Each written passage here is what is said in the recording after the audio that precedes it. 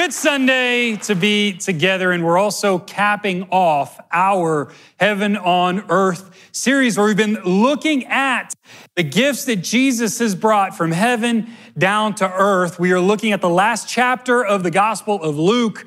Jesus is about to ascend to heaven, but before he does so, he calls these gifts out and he gives them to us to use. And so again, today we will look at the last one. Let's recap though, see where we've been, and then we'll hit this last gift. Last chapter of Luke 24, starting in verse 36, is they are the disciples. We're talking about these things. Jesus himself stood among them. Jesus showed up for the first time, resurrected body in front of the disciples, and he said, "Peace to you." So we looked at that was the first gift that God brought from heaven to earth, this peace. He didn't come to condemn. He didn't come to bring guilt. He came to bring peace on earth. And I have peace when I know that I'm a child of God, that is my identity, not in what I do, but in who he says that I am, and that he has totally forgiven me, and that we were created on purpose and for a purpose. If we meditate on those truths, we will have peace. That was the first week, but they were startled and frightened and thought they saw a spirit. And he said to them, "Why are you troubled, and why do doubts arise in your hearts? See my hands and my feet, that it is I myself." The second gift that Jesus gave to us is the gift of healing. See, Jesus didn't only defeat the grave, but he also proved to them, "I've been healed. I'm resurrected from the dead, and I have the scars to prove it." See, God gives us healing this side of heaven or the next. It's a promise. We will be healed when we are in Christ. And when he does not heal, what do we have?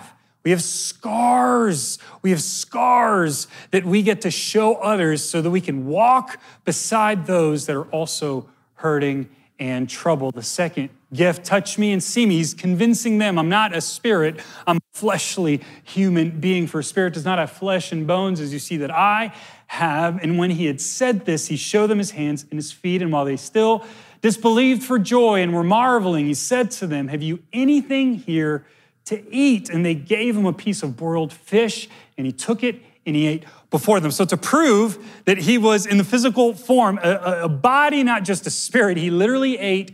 But I also believe that this is another gift that God brought from heaven to earth, and it's the gift of provision. We talked about the episode where Jesus used his disciples to multiply bread and fish to feed the multitude, because God is Jehovah Jireh, the God who provides. God is enough. He's given us everything that we need. Not only that, he wants to use us as stewards. What he's given us, he wants us to use and give back to him so that others have what they need as well. Last week, we looked at this. He said to them, "This is what I told you while I was still with you.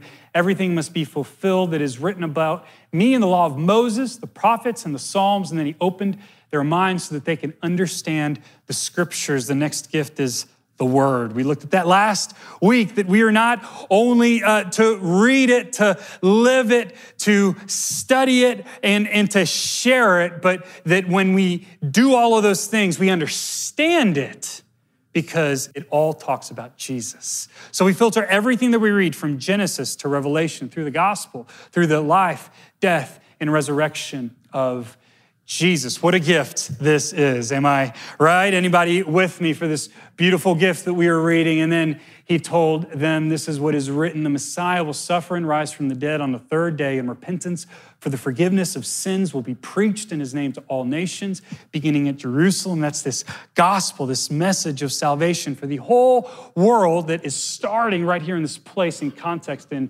Jerusalem. "You are witnesses of these things. I'm going to send you what my Father has promised, but stay in the city until you have been clothed with power from on high." We're going to look at the gift here, but we're going to finish reading. Let's go to the next verse. This is the last verses of the Gospel of Luke, and then we'll go back and talk about the gift in the prior verses. "When he had led them out to the vicinity of Bethany, he lifted up his hands and he blessed them. And while he was blessing them, he left them and was taken up into heaven. And they worshiped him and returned to Jerusalem with great joy. And they stayed continually at the temple, praising God." The end of the Gospel of Luke. What is this final gift? I'm glad you asked. Let's look at the prior verse. Last gift that Jesus brought from heaven to earth is you and me. We are witnesses. You, Jesus said, I'm going to use you to be my witnesses here on earth. I'm going to ascend to heaven. And my Holy Spirit is going to descend and enter into your hearts and empower you to go out as you are my witnesses, starting in Jerusalem, in Judea, in Samaria, into the ends of the earth. My friends, the last gift that God brought from heaven to earth is you and me. Whoa. Isn't that both awesome and challenging? That God has gifted the earth, his people, those that have trusted in his name, to be a part of his plan of restoring and redeeming all of humanity until Jesus comes back a second time and truly brings heaven to earth. You and I are gifts. Someone needs to hear that this morning, that you're a gift of God to this world, that God wants to use you for his perfect and holy purposes. That's what we're going to talk about this morning, this word witness. We actually talked at the beginning of this series about this word. This word in the Greek means martyr. And a martyr is someone that not only sees something, they not only believe and are convinced of it, but they are also willing to die for that cause. And God is calling you and I to go from just spectators, someone that just sees, maybe reads, is seeking out God, to martyrs, those that are willing to die for the cause of Christ. And we do that in response because he sacrificed his life for us. So that's what we're going to look at, being witnesses, how to be witnesses. We're not alone in that. God gave us this gift that he promised, the Holy Spirit. So this is the end of Luke. Luke wrote a second book called the Book of Acts, where the apostles, the disciples are empowered by the Holy Spirit to go out in the devotionals this week. If you haven't already signed up for them, I encourage you to do so. Do that on the website or on the guide, ccc.guide, which is a website, and click on the devotionals. And this week, we're going to be looking through the devotionals at how God used the disciples in Acts to be the hope of the world. And that's the reason why we're sitting here this morning. The Holy Spirit is three things. The first is he is our comforter. The Holy Spirit descended into our hearts to be with us, to accompany us through the highs and through the lows. Whenever we're at our lowest, whenever we feel like no one is watching, students, when we're in hallways and we sense the peer pressure and we feel like we're in a crowd, but at the very same time we feel alone, when we are in Christ, we know that the Holy Spirit, that God himself is with us. The Holy Spirit is also our comforter. He's God in us. He of all the things that God has written here in this book, he is our advocate. He is for us. He is teaching us how to navigate life. And he's also convicting us. He's reminding us of his goodness when we choose to go our own way. It's his kindness, the Bible says, that leads us to repentance. Some of us think that's guilt. Well, guilt enters in when we don't say yes to the Holy Spirit. Guilt enters in when we go too far gone and we feel that, man, I shoulda, woulda, coulda. Man, we're missing out. God, in his kindness, is asking us, hey, don't feel that. Just come back to me. That's the Holy Spirit of God. He is our counselor, best counselor. And then lastly, he's our commissioner. He compels us to go. Not only is God with us, not only is he in us, but he wants to work through us. And that's what we're going to focus in on this morning. The Holy Spirit wants to use us to reach others, to be witnesses, to be examples of what it looks like to be truly human according to what God planned here on earth. Witness may mean a lot of things to a lot of different people.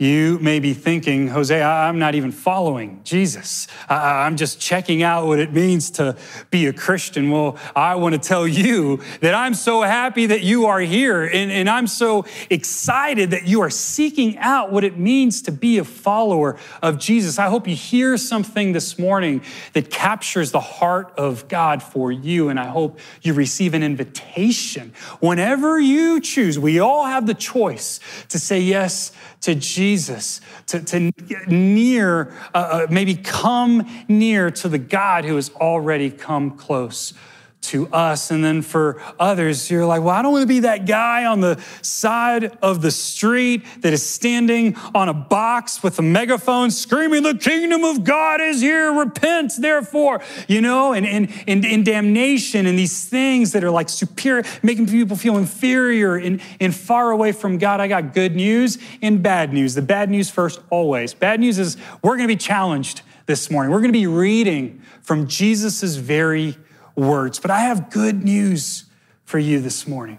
And that is that in this room, we are full of powerful witnesses that God can use to change this city and ultimately the world. When we look around at the problems out there, it's easy to think that the solutions are in the hands of the experts, that the solutions are in the hands of politicians. Well, maybe some of us don't believe that. The more we read, we're like, I don't think it's there. Or that the solution is there with the people with a lot of money and influence. Let me tell you something. The solution is Jesus.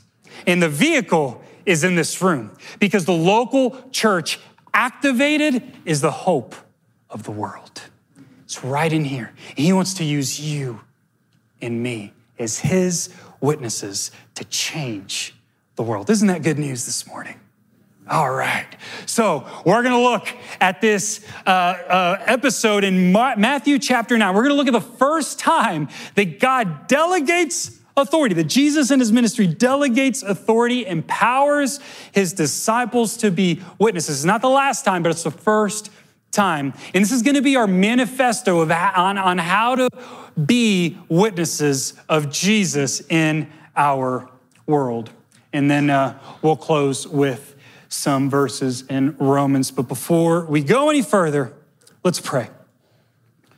Lord, I thank you for this gathering. I thank you for these promises that are written in your word. And I thank you, Lord, for all that are in this room. I pray your blessing over every family, God, over every circumstance. I pray that anything that you want to teach us, Lord, that we would have ears to hear, that we would leave here empowered and edified to go out there and be witnesses. We thank you, Jesus, for that amazing reality that you choose to use us. Pray in Jesus' holy name. Amen. So we're going to start in Matthew 9. We're going to go through Matthew 10. We're going to read many verses, and we're going to come up with 4 ways on how to witness here on earth. In context, Jesus is in the middle of his ministry. Jesus is literally at like his peak. He's doing it. And so it's an interesting turn of events that Jesus chooses to empower his disciples to be his hands and feet. Matthew chapter 9, starting in verse 35. Jesus went through all the towns and villages, teaching in their synagogues, proclaiming the good news of the kingdom and healing every disease and sickness. This is typical Jesus stuff. When you read Matthew, Mark, Luke, and John, he's doing this all throughout. When he saw the crowds, he had compassion on them because they were harassed and helpless like sheep without a shepherd. And then he said to his disciples, the harvest is plentiful, but the workers are few. So 2 quick things here. Jesus is saying that there's a lot of people who are in trouble. There's a lot of distress out there. And this happened 2,000 years ago, okay? And it's still happening today. Our world is filled with trouble. Our world is filled with distress and chaos. And Jesus sees it all. And instead of pointing the finger and saying, you deserve it, these are the consequences of your own actions, or you fell short according to my glorious and perfect standard, what does he say? He has compassion. And my friends, that is the first key on how to be witnesses. We need to take off judgment and we need to put on the compassion that Jesus had when he saw you and me, when we were in dire need. And if you call yourself a believer in Jesus Christ, then there was a moment in your life when you realized that you couldn't do it on your own, that you needed salvation, that you needed forgiveness that came from outside of your strength. That is the gospel, and that is the first key to witness. A couple questions for us. When we see the distress, when we see this trouble out there, are we filled with cynicism? Are we filled with hopelessness?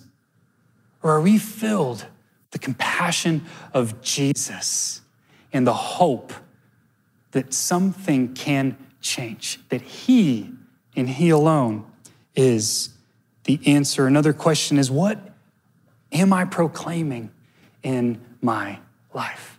Well, what am I witnessing? We're all witnessing something. We're all giving off some attitude as we walk in our lives. Is it compassion or is it judgment? Jesus had compassion. And he's saying, ask the Lord of the harvest, therefore, to send out workers into his harvest field. So this is the second thing that we're seeing, that Jesus saw that it was so much, and he could have continued in his ministry, and he could have gathered all those people and filled stadiums and healed everybody on his own. He is God. He could have done that, but instead he's saying, no, I want workers to go out into the harvest. And it's cool, in our Bibles, our chapters are broken up the way they are for organizational purposes and for us to know where things are. But that came way after the original manuscripts. And so I like how this ties through the chapter break in 9 and 10, because in 10:1, Jesus called his 12 disciples to him, and he gave them authority to drive out impure spirits and to heal every disease and sickness. So Jesus, filled with compassion, gathered those that he had near, and he empowered them. Now, I want to go through some of the 12 because they're quite a crew. These are the names of the 12 apostles. First, Simon, who is called Peter. Now, Peter later on goes on to deny Jesus 3 times. So you think that Jesus could have called maybe a more qualified person to lead the bunch. And his brother Andrew, James, son of Zebedee, and his brother John. These 4 were fishermen. They had successful businesses out on the coast of Sea of Galilee, and they literally left. They dropped their nets. They left everything to follow Jesus, the first 4. The next 4, Philip and Bartholomew, Thomas, and Matthew, the tax collector. It's important that he adds the detailed tax collector. Here's what that means. Nobody liked him. He's like, if you're driving around in San Marcos and you see the parking guy around the Texas State campus, college students, you know what I'm talking about. Nobody likes the parking guy. Now, if you are a parking guy, God's teaching me compassion. So I want to meet you and I want to get to know you because I know God has a plan for you and I'm sure you have a wonderful story. So let's come meet and maybe we can have coffee. But, nobody likes that guy. Nobody likes the IRS. The letter that's always signed by someone. I mean, poor people. That's not fun. Matthew was not liked. He worked partly for the Romans. So for the occupying people that were there in the nation of Israel at the time. James, son of Alphaeus and Thaddeus. Simon, important detail. Zealot. He was a zealous revolutionary. He was about the most proud Israelite that you could find. He wanted to overthrow Roman rule in that time from Israel. Can you imagine a conversation between Simon and Matthew? They probably weren't BFFs, They weren't breaking bread all the time. I mean, this was a bunch. This was a funky bunch, and last and not least, Judas Iscariot, the very one who betrays Jesus. What's my point?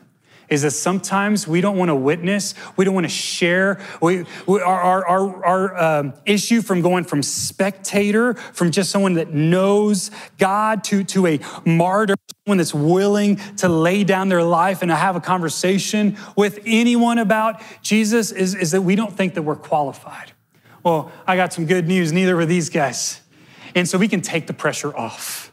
We can take the pressure off because God uses imperfect people for his perfect purposes.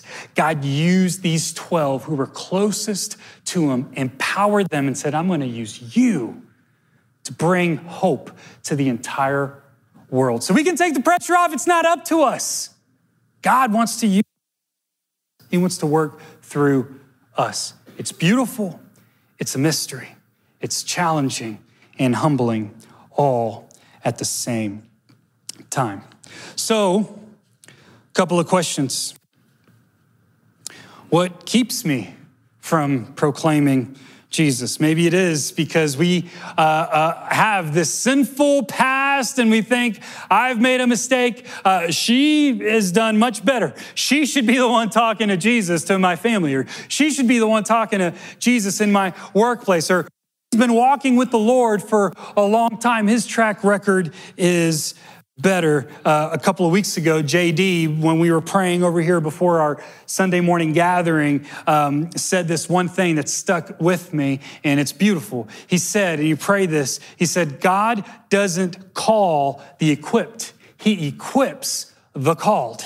So the calling comes before the equipping, i.e., check out, let's go a couple of verses back when we go one more before. He called his 12 disciples. Look at the next time that he talks about them. He doesn't say disciples, he says apostles. They go from disciples to apostles in a couple of lines. What's in between? It's the mission. It's the mission from God. When we have been sent by God, when we've been empowered by God, our title changes from spectator to witness. From disciple, which is just someone that is learning and following Jesus, to apostle, which literally means sent one. Now, these 12 are special. They're the 12 apostles who will see the resurrection of Jesus and then will literally bring the gospel to the ends of the earth. But it's also true of you and I, that we are disciples, and when we've been empowered, we are called to be sent with this message to ends of the earth. And sometimes we don't go because we don't know what to say. Well, cool thing is that we all have a story. We have a story of how God rescued us. We have a story of how God redeemed us. Maybe he restored something in our lives. He's forgiven us. And we get to share that with others. Our stories are unique on purpose because I can speak to stories that others can't. You can speak to stories that I can't. We all need one another. Witnesses. He doesn't use perfect. He uses imperfect. Let's keep reading. These 12 Jesus sent out with the following instructions. Do not go among the Gentiles or enter any town of Samaritans. Go rather to the lost sheep of Israel. So 2 things here. One is that this is really important according to the biblical narrative of the Bible. So God, in Genesis chapter 12, chose this man, Abraham, and he said, hey, I'm going to bless the whole world through you and your family. From Abraham, we get the family of Israel, the nation of Israel, these 12 brothers. There's a tie there with 12 tribes of Israel to 12 apostles that are going to be used by God to continue God's storyline. In Romans, it says that God came first to the Jew and then to the Gentile, the non-Jew. And all that means is that Jesus, God in his story, revealed his covenant promises to the Israelites. So in this case, he's telling them, hey, go to those that are right around you. And then later, Matthew 28, we get the Great Commission to make disciples of all nations. And we see in the book of Acts that the word goes to the Gentiles and beyond. And here's the point. We need to go where we are. Sometimes we think in order to be a witness, in order to be a missionary, we got to go all the way overseas to do so. When really, all we have to do is cross the street. Because God has put people in our neighborhoods. God has put people in our workplaces. God has put you in your family for a reason.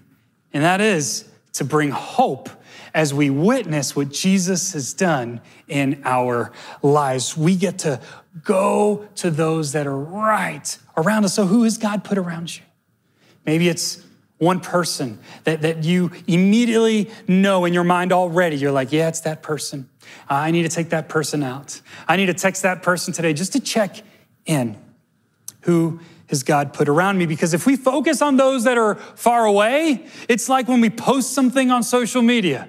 A multitude people see it, but very few truly experience it. In life, we really are only doing life with those that are close by. That's why we have community groups, so that we can do life with one another. This Sunday gathering is awesome. The Sunday morning gathering is large. It's hard to know one another. When we break down group size, we have further depth, and we're able to be in relationship with one another. And here's the next point. We are to go with confidence, because we have been equipped with heaven. These next verses, Jesus is equipping his disciples to go out. I'm going to read through the remainder of chapter 10, starting in verse 7. Jesus says, as you go, proclaim this message, the kingdom of heaven has come near. This is a recap of these gifts. We've been equipped with the gifts of heaven. This is the word. The word is a gift from God that all points to the life, death, and resurrection of Jesus. We are to heal the sick, to raise the dead, to cleanse those who have leprosy, to drive out demons. Freely you have received, freely give. This is the gift of healing. God says, hey, you've been equipped with the gift of healing. When you see someone that needs healing, go ahead, lay hands on them, pray, trust God to heal. If he does, hallelujah. If he doesn't, hold on to the promise that they will be healed in heaven. Verse 9, do not get any gold or silver or copper to take with you in your belts, no bag for the journey, or extra shirt or sandals or staff, for the worker is worth his keep. This is the gift of provision. Do not take anything with you, because God will provide everything that you need on the journey. One of the biggest impediments, I believe, for us is we don't have time. Or we're too busy working. We're too busy providing and making ends meet in our own family lives that we say, well, I don't have time to grab coffee or to reach out or to meet that need that is happening here. This reminds us that we just need to go do it and trust that God's going to provide. That this work is way more important than our actual vocational work. Sometimes it is in the workplace when we get to witness and we get to show up to somebody. But it is worth leaving your workplace and to be a witness to someone close by, because we can trust that God will provide everything that we need. Verse 11, whatever town or village you enter, search there for some worthy person and stay at their house until you leave. As you enter the home, give it your greeting. If the home is deserving, let your peace rest on it. If it is not, let your peace return to you. We talked about this gift, the gift of peace. That when we go to someone, we come in peace, just as Jesus said, peace to you. We don't come with a lot of pressure. We don't come with expectation, but we do come with an agenda, and it's the free gift of grace. We say, hey, Jesus has freely given me everlasting life. I just want to tell you about it. I want to share my story with you. And then we leave the results up to God, and we stay the course. This isn't just a knock on the door, hey, do you know Jesus Christ is your Lord and Savior? And when they say, and then we say, well, checked it off, been a witness for the day. No, we stay the course. We do relationship long-term with people. I am so glad that God didn't give up on me, because I grew up and went to church growing up, and heard the gospel. I had Christians in my life. At age 13, I went from a Catholic experience to a Protestant experience at a Christian school where I had incredible people pour into me, teach me about what this means, and take a lot of time. I wasted a lot of people's time, so I thought not a second though was wasted. I don't know how they feel now. If you're hearing this, it wasn't wasted. And they poured into me, and I just shut the door and shut the door and shut the door until I was at a point in my life at age 18 when I became a freshman at Texas State University, where I've had enough. I tasted and seen that what this earth had to give did not satisfy. And God was working like crazy in my heart, and I was desperate for something that would truly give me life. And that is when I was invited to a community group, part of this church. And ever since that day, I've been a work in progress, and people have been patient with me, and I'm so grateful that God didn't give up. See, some plant and others water, but it's God that makes things grow. And sometimes we get disillusioned because we don't see the result. Let us not grow weary in doing good, my friends, because at God's timing, we will see a harvest. We will see fruit. It's not up to us. So we can just leave the results to God and leave peace. And then it also says, when someone doesn't welcome you or listen to your words, leave that town, leave that home or town, and shake the dust off your feet.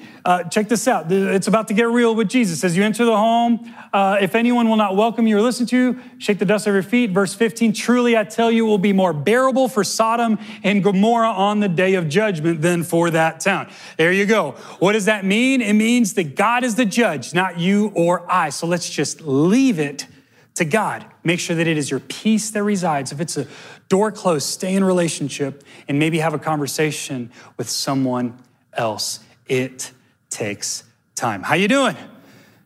You good with this witness thing, or are you about ready to be empowered? Because this is the deal. It's not easy.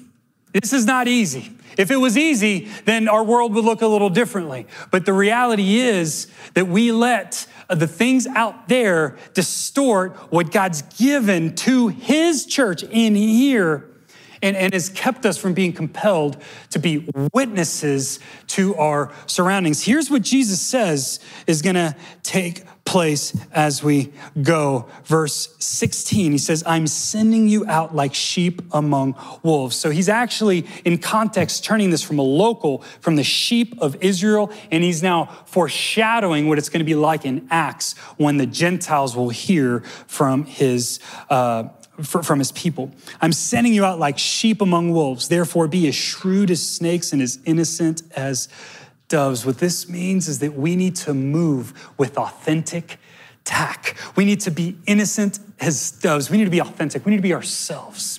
Just be you. God created your personality and everything that you are on purpose. He wants to use those things. Just be pure in your motive. Hey, I want you to know Jesus because I truly believe that he is the best for you. That is an agenda. It's okay to have that agenda, okay? But then we can be shrewd as snakes. We can be filled with tact, because verse 17, we need to be on our guard. You will be handed over to the local councils and be flogged in the synagogues. We need to anticipate suffering on my account. You will be brought before governors and kings as witnesses to them and to the Gentiles.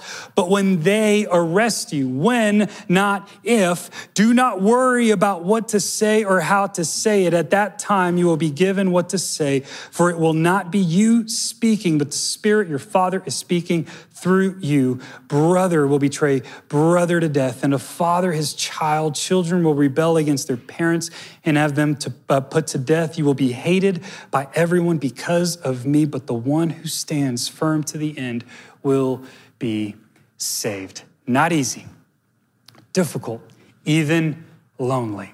He's speaking against people in our very own family, that we will be rejected, That when we are truly ready to stand up, be a martyr, be willing to give our life to the cause of Christ, we will endure these types of trials. But why do we go? It's a mystery that God chose a group of imperfect people for his perfect purposes. In Romans chapter 10, this notion challenges the thought of, well, I'm just gonna live. I'm gonna preach the gospel always and use words when necessary. That's a good saying, and we should do that. We should preach the gospel with our actions. Can we all agree?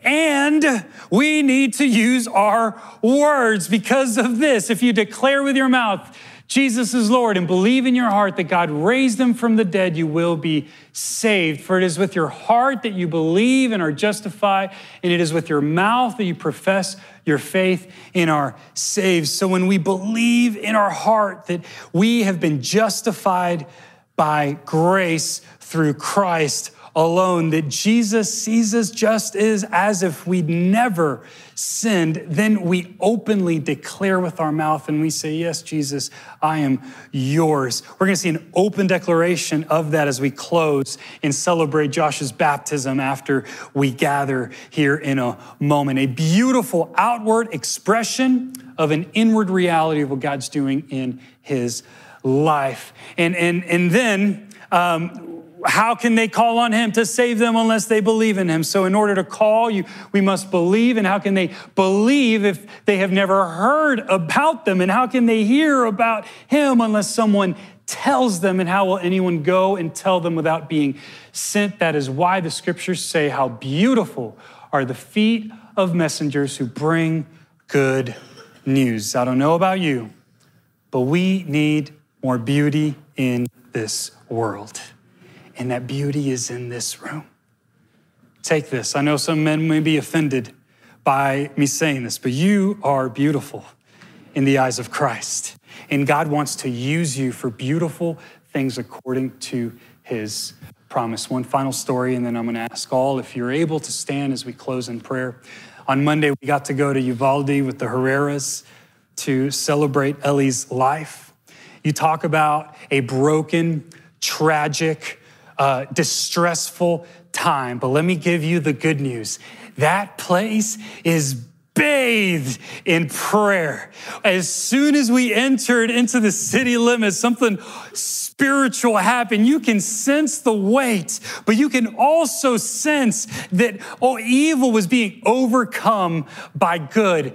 Every place, Pizza Hut, Subway, all these chains had pray for Uvalde. We stand with Uvalde. That community is strong. There were worship gatherings happening. There were prayer circles in the memorial outside of the school. There were flowers and crosses and pictures, and good was overcoming evil. And that is what we are called to do here on earth as witnesses of Jesus, the hope of the world.